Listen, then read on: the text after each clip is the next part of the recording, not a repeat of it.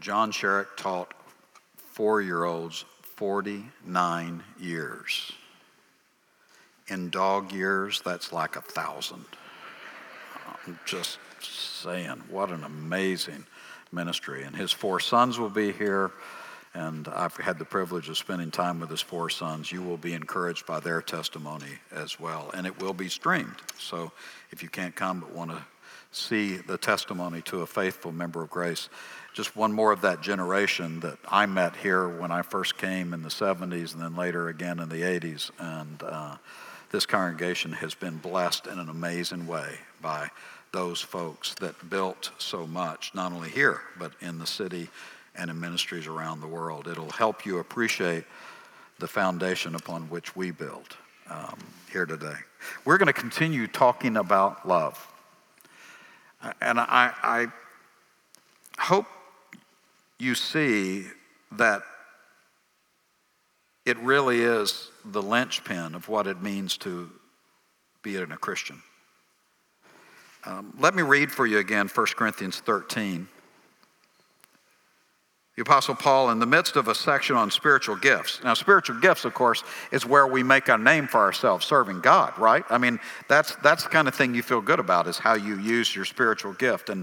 And so in the middle of that, the Apostle Paul realigns the reader with this passage on love. He says, if I speak in the tongues of men and angels, because tongues is one of the major gifts that's discussed, right? If I speak with the tongues of men and angels, but I have no love, I'm a noisy gong or a clanging cymbal. Now, to appreciate that, we were in the home of one of the church families that has a young 2nd grade son, and for Christmas, he's asked for a drum set. Now, think of an 8-year-old boy with a drum set in the room next to your bedroom, right? Every time I think about it, I smile, because it's not my 8-year-old, 7-year-old son with a drum set. The Apostle Paul says, no matter how eloquent I am, no matter how many languages I speak, I might as well be banging on drums. It's just noise.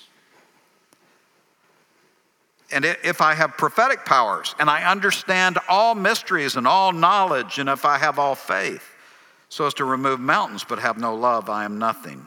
Our tradition, very focused on the knowledge of Scripture, as well it should be, but the Apostle Paul says, you know, if I know it all and even can speak to it prophetically, if it's without love, it's a waste of time. And if I have enough faith that I can say to a mountain, move, and my faith is so great that the mountain moves, but if it's absent of love, it's an absolute waste. And here he really gets to the heart. If I give away all I have, and I deliver up my body to be burned, but I have not love, I gain nothing. He's saying without love, everything else is a waste of time. He's saying that without love, everything else is a waste of time. Now, I've never bought the idea of pearly gates and Peter standing there. That kind of, to me, is... But work with me for a second. Think of that. If it were kind of that way, that when we die, we go to the gates of heaven and Peter is hanging there and he's got the smell of fish about him and he says, why should I let you into the Lord's heaven? And we start listing how good we are and all that we did, and he will ask 2 questions in my understanding. The first he'll ask is, did you embrace my son? I sent my son who died on the cross for your sins. What did you do in response to him? And if we say, well, I just thought he was a good example, according to Scripture, then heaven's not ours.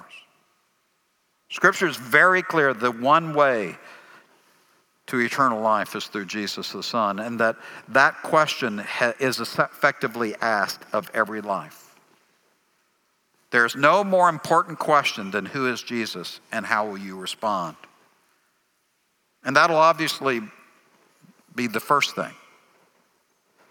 But after that, what will he say to those of us about our lives? How will we be rewarded in heaven? Or what will be the means by which he judges the life here? I would suggest to you he'll ask one question. Did you love? Did you love? Because Jesus himself said it summarizes all the commandments. To love God and love others. Your neighbor is yourself. And I love that story because then the attorney in the group, the scribe, says, well, who exactly is my neighbor? Are Aggies my neighbor? I think not. And so Jesus tells the story of the great Good Samaritan by demonstrating, right, that your neighbor is whoever you come into contact with, and you're called to love them. And so fundamentally, the ultimate judgment for each of us is, did we love? So, of course, the world, knowing that, takes the idea of love and perverts it. What do we make it to mean? Well, we mean, first of all, it's emotion. I feel this way. I feel this way about this. What's the problem with that?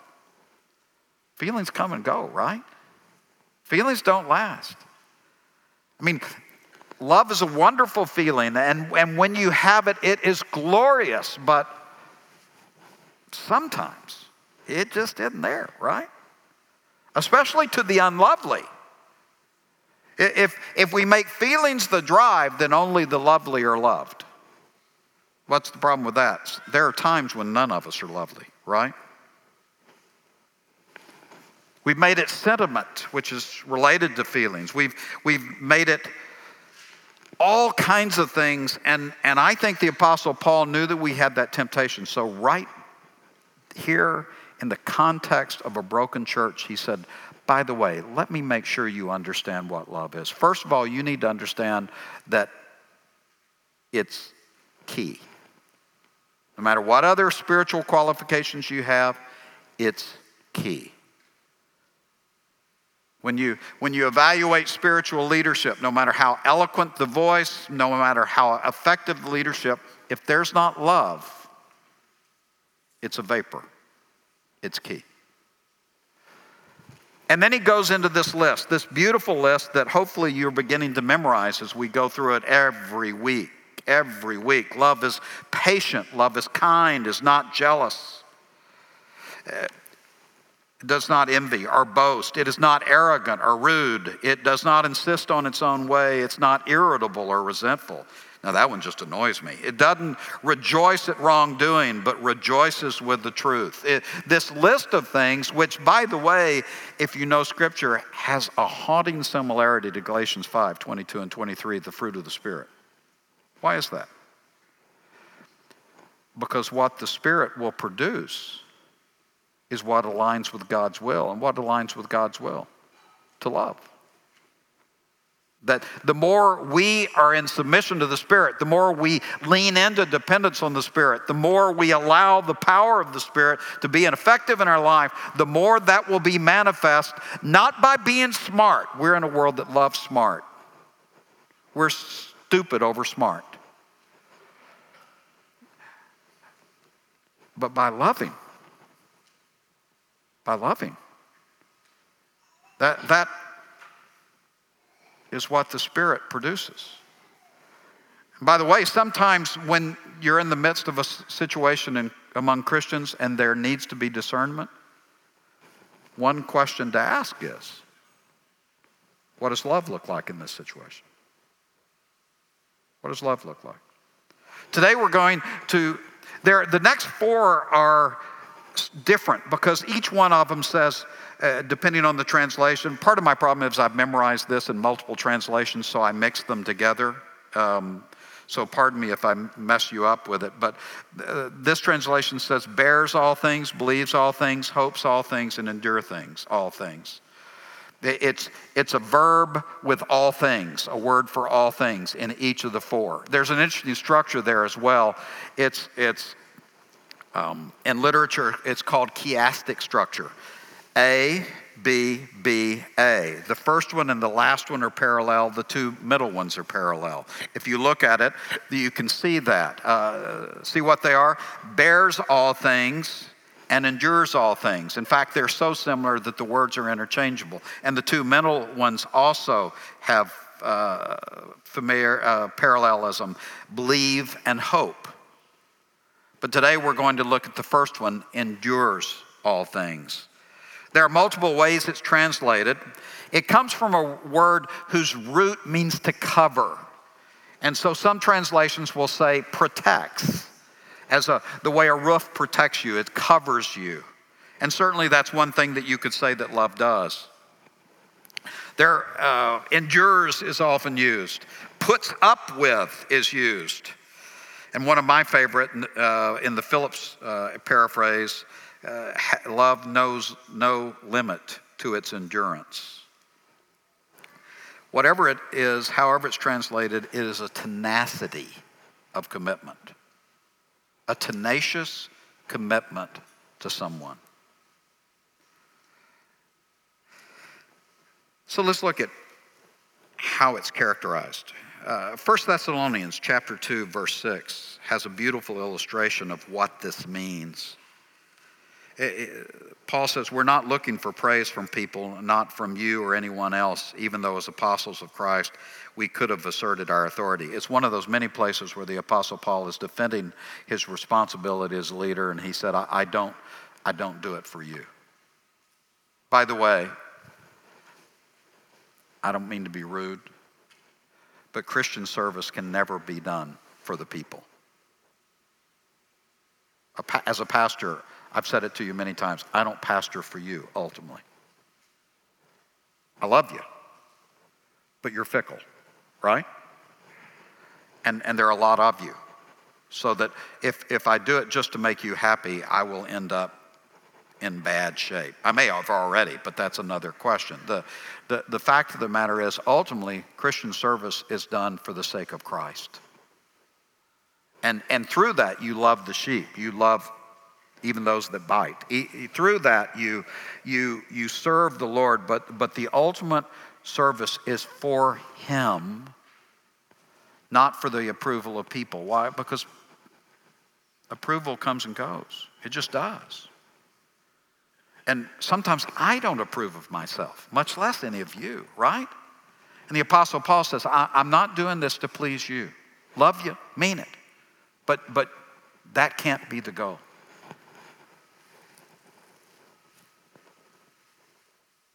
Instead, we were like young children among you.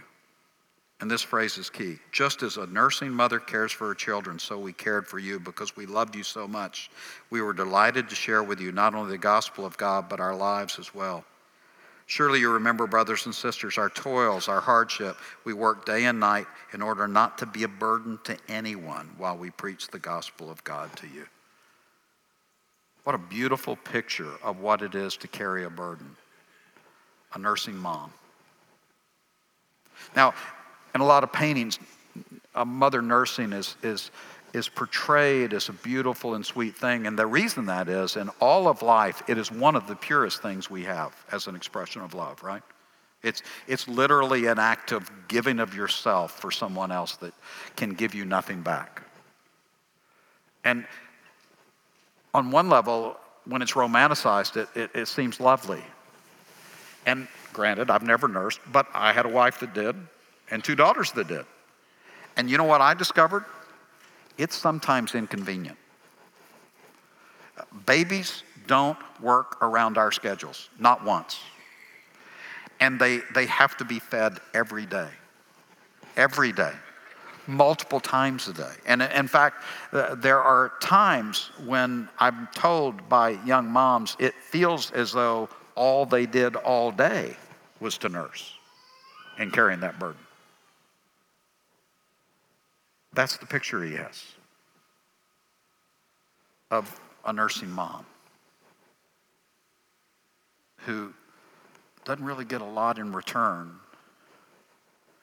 but gives of themselves in the purest of motives out of love. The word that's used for burden or endurance, to endure, it's translated so many different ways, is used in 1 Thessalonians 3, verses 1 and 5. The Apostle Paul is talking about his longing for the church, and he says, so when I could endure it no longer, we thought it best to be left by ourselves in Athens, so we sent Timothy to be with you. Again in verse 5, for this reason, when I could stand it no longer, I sent to find out about your faith. He's expressing a positive affection for them. He says, I missed you so much that when I just couldn't stand it anymore, I sent Timothy, and I sent someone to check on you. I couldn't endure the burden of not seeing how you were doing. That's the way I take the word. It is love always endures. It always keeps on keeping on. And as you know, part of the point of the sermon series is I think Paul is using 1 Corinthians 13 to show how to solve all of the problems in the Corinthian church.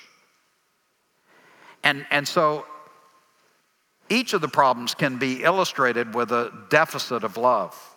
And this word, which is used so few times in the New Testament, is not only used in chapter 13, verse 7, it's also used in chapter 9. So let's see how Paul uses it of himself.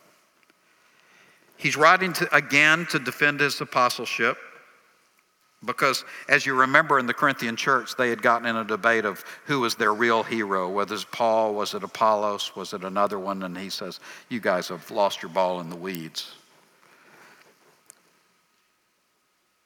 And he says, am I not free? Am I not an apostle? Have I not seen Jesus our Lord? By the way, one of the theological distinctives of being an apostle is that personal contact directly with the Lord in the New Testament. So the 12 were chosen by the Lord to be with him. And then Paul will say of himself, I am an apostle as one unnaturally born.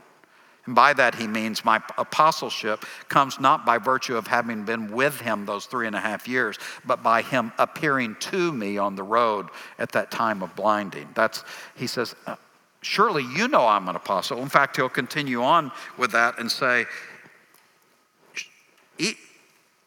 aren't you the result of my work in the Lord? Verse 2, even though I may not be an apostle to others, surely I am to you, for you are the very seal of my apostleship in the Lord. Because what apostles did, I did in you. I was sent, the word apostle means to be sent, to take the message of Jesus Christ to people that had never heard it, and to plant churches, the very function of what an apostle was. And he says, of all people, I shouldn't have to defend my apostle responsibilities to you. But he's just building his case. Verse 3, this is my defense to those who sit in judgment on me. Christians judging each other? No. Say it ain't so. Don't we have the right to food and drink? Don't we have the right to take in a believing wife along with us, as do the other apostles and the Lord's brothers and Cephas? Or is it only I and Barnabas who lack the right not to work for a living? The context is the Apostle Paul defending his service. And one of the things, as you know, is that Paul is famously called a tent maker. And today we'll refer to a Christian who supports their ministry as a tent maker, and it's rooted in the fact that that's how Paul chose to do it. He points out that other apostles didn't. Other apostles were supported financially in the tradition of a rabbinical system where a rabbi was supported financially. And he said the other apostles they were supported financially. They would bring a married woman along with them so that there was no appearance of impropriety, who would help provide for the things that men do badly, I would assume. Most everything. And he said, is it only Paul and Barnabas that don't have those rights? Are we the only ones who are sent out who have the obligation to provide for ourselves? And it's an interesting thing because Paul, if you read what he says about money, he always insists that he has the right to it so that he can defend why he hadn't chosen to accept it. In other words, Paul wants to make sure that the body of Christ has that example that is a healthy thing to provide for those who teach the word, those who lead in the body of Christ. That is a foundational thing. But then he uses the fact that he supports himself to argue cases. And this one is that he did it for other reasons. Verse 7, who serves as a soldier at his own expense? Who plants a vineyard and doesn't eat its grapes? Who tends a flock and doesn't drink the milk? Do I say this merely on human authority? Doesn't the law itself say the same thing? For it is written in the law of Moses, don't muzzle an ox while it's treading out the grain. Is it about the oxen that God is concerned? Surely he says this for us, doesn't he? In other words, there was actually a law, I think in Deuteronomy, that said don't muzzle the ox. In other words, don't starve the animal while it's treading out the grain. Allow it to eat from what it produces so that your livestock is cared for. And Paul says, surely that principle applies to us too, right? In all of life, we expect that those who do a service benefit from that service. If we have sown spiritual seed among you, is it too much if we reap a material harvest for you? If others have this right of support from you, shouldn't we have it all the more? But we don't use the right. He has the right, but he's chosen not to. On the contrary, and here's our word, bears all things. We put up with anything. We bear anything rather than hinder the gospel of God. And part of what we bear is to support ourselves, he says. This is our word. When it says love bears all things, it is this word. We bear anything for the sake of the gospel. In the context, what is it he bears? He repeatedly says, I give up my rights. I give up my rights. Now, if there were ever a time that were applicable, is this that time? We're all demanding our rights, right? It's what we hear everywhere we go. We all have rights. I have rights as a husband. You have rights as a wife. Our children have rights because they get everything, you know. In society, in the church, wherever it is, there's a constant refrain being sung about our rights. What's the problem with demanding your rights? And by the way, our society, thank God, provides for rights. But what's the problem with me demanding my rights? You can't live in a relationship that way. When two people, let's take marriage for example. It's a common relationship, right? When two people live in marriage, if they only focus on each's rights, what happens? They're only focused on themselves. There's a constant keeping score. Well, you didn't do everything you owe me. What's the problem with that? Before long, do you grow together or grow apart? Grow apart. Because what makes relationships work? Self-sacrifice, giving, being safe. And so one of the reasons marriages are falling apart like crazy in our world is because we all have been taught to know our rights, where the biblical principle of love is giving up rights for the sake of someone else, right? Now let me say, in the case of all of the words that are used to describe love, give you one word of warning. There are some people who will then try to use those as hammers against you. I'll never forget the first time I was counseling with a couple, and the offending party said, well, yeah, I'm doing that, but you're supposed to because you love me. It doesn't work that way. It's not a hammer to use to force other people to comply with you being a jerk. In other words, if I can put it in language I understand. It is a call for each of us to express the love the way Christ did. And so I don't get to say to Julie, well, the Apostle Paul said you should bear all the burdens, and boy, have I got some. I've tried it. It doesn't work at all. By the way, she's not here. Hopefully she's not watching. She heard the sermon twice. That's enough for anyone. But what it's saying is that when we really love, we put up with whatever it takes. Now, are there limits to that? Of course. In the greater context of Scripture, I don't believe that means that a spouse should endure physical abuse, right? I mean, the rest of Scripture would put limits on that, but generally speaking, that's not the problem, right? Isn't the problem for most of us, we create a lot of boundaries on what kind of burdens we're willing to bear? Like, they're irritating. They talk when I need quiet. They don't recognize how important what I'm doing is. I haven't seen the sports section in days. In other words, isn't it true that for most of us, the burdens we really get torqued up over are really minor ones? And the Apostle Paul says, no, love bears burdens. It puts up with things. It puts up with things. As an aside, in marriage, and I know I've said this before, but it bears repeating.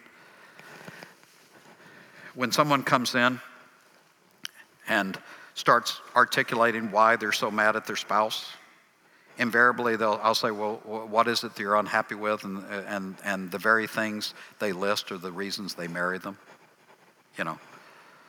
They married her because she was fun. They want to divorce her because she's never serious. Those kind of things. So you realize that so much of this is really perspective. What originally was attractive has become a burden, so what's changed? And while I'm on the subject of marriage, because love is kind of important to it, Julie and I used to do a whole lot of premarital counseling. We would welcome couples, and typically 2 a week, into our house for a whole evening. And finally it got to the point with my other commitments, we just couldn't do it anymore. And so people would ask me to do the wedding, and they would get the premarital counseling. And so we set up a premarital team, and people stopped asking me to do their weddings, which helped me understand they really didn't want me to do the weddings. They wanted Julie to do their premarital counseling. And I can't blame them. Look at what she's accomplished. But one of the things that would tee us off is it kind of became cool for people to say, marriage is hard. It's so hard. I mean, it's just hard. Especially, I heard a lot of young pastors, you need to know that marriage is hard. And I thought, well, who wants to do that? And so Julie would always say, we kind of think it's fun. You know what's hard? It's not marriage. It's loving. Loving is hard. Marriage is easy. It's loving that is hard. Because loving requires this. Loving requires this consistent self-sacrifice of what our natural instincts are in order to be kind, patient, bear all things. That is the tension of marriage. Marriage is wonderful when you're loving. But the challenge is to love, to bear burdens, to carry them. Saturday night, we're having a ball with the Saturday service. I go down on the floor, we ask questions, we have a lot of fun. And Paul Thompson was here. And as I was watching, it made me think of Paul, like so many in our church that express their love by caring for their spouse in declining health. What a burden. When she could no longer know who he was, when she could no longer thank him, isn't that love? Isn't that bearing the burden? And I've watched so many men and women here do that. That's love, right? So when we think of love, so often we think of the giddy, newlywed stuff, and that's all great. But when I think of love, I think of couples that have walked together for decades and are caring for each other in their frailty, because that's bearing the burden. Don't tell Paul I said anything nice about him. It'll ruin our relationship. Verse 13. Don't you know that those who serve in the temple get their food from the temple, and those who serve at the altar share what is offered in the altar? In the same way, the Lord has commanded that those who preach the gospel should receive their living from the gospel. But I hadn't used any of these rights. And I'm not writing this in hope that you will do such things for me, for I would rather die than allow anyone to deprive me of this boast. For when I preach the gospel, I can't boast because I'm compelled. What does he say? I can't help myself. I can't help myself. Woe to me if I don't preach the gospel. If I preach voluntarily, I have a reward. If not voluntarily, I'm simply discharging the trust committed to me. Where's the reward in that? Just this, that in preaching the gospel, I may offer it free of charge, so not make full use of my rights as a preacher of the gospel. When I have hired people on our staff, one of the things I always want to know is, what is your ministry? And you know how you can guarantee that you won't get hired by me? If they say, I haven't been able to get a job. Because if ministry for them is only a job, I don't want them. I want people that are like Paul, that they're going to do ministry regardless. And it's just really cool when they get paid to. Because after all, what are we asking all of you to do? Right? The reality is the Apostle Paul shows that he bears a huge burden, but he does it because love of the gospel, he can't help himself. Let me finish the paragraph and then I want to land the plane. Though I'm free and belong to no one, I've made myself a slave to everyone to win as many as possible. To the Jews, I became like a Jew to win the Jews. To those under the law, I became like one under the law, though I myself am not under the law, so as to win those under the law. To those not having the law, I became like one not having the law. Is he a hypocrite? Is he a chameleon? No, he just loves the lost. To the weak, I became weak to win the weak. I have become all things to all people so that by all means I might save some. I do this for the sake of the gospel, that I may share in its blessings. Don't you know that in a race all the runners run, but only one gets the prize? Run in such a way as to get the prize. Everyone who competes at the game goes into strict training. They do it to get a crown that will not last, but we do it to get a crown that will last forever. Therefore, I don't run like somebody running aimless. I do not fight like a boxer beating the air. No, I strike a blow to my body and make it my slave, so that after having preached to others, I myself might not be disqualified for the prize. I give up my rights. I give up my freedom. I give up my comfort. I give up my health. I give up whatever it takes. Why? For the good news that Jesus loves me. So that other people can know that truth as well. It's an act of love. How do married couples sacrifice for each other the way they do? Because it's an act of love. How do people in the military sacrifice the way they do? It's an act of love. What is God calling you and me to do? In an act of love, to carry whatever burden it takes to serve God and serve others, to proclaim the message of the gospel, because it's the ultimate act of love. Because Jesus bore the burden of your and my sin. I was dead in my sin. He made me alive. I was separated from God. He reunited me with God. I was alienated. He made me a son. He gave me life. And as an act of love, I'll bear the burden to share that story. Love bears all things. You know what's interesting? I'm going to really pay for being nice to Paul Thompson. This is just going to ruin our relationship for years. But if you ask Paul about taking care of Elsie, he'll say it wasn't a burden. Because when you love that way, it doesn't feel like one. And when you start being aware of how big a burden you're having, you've forgotten what it is to love.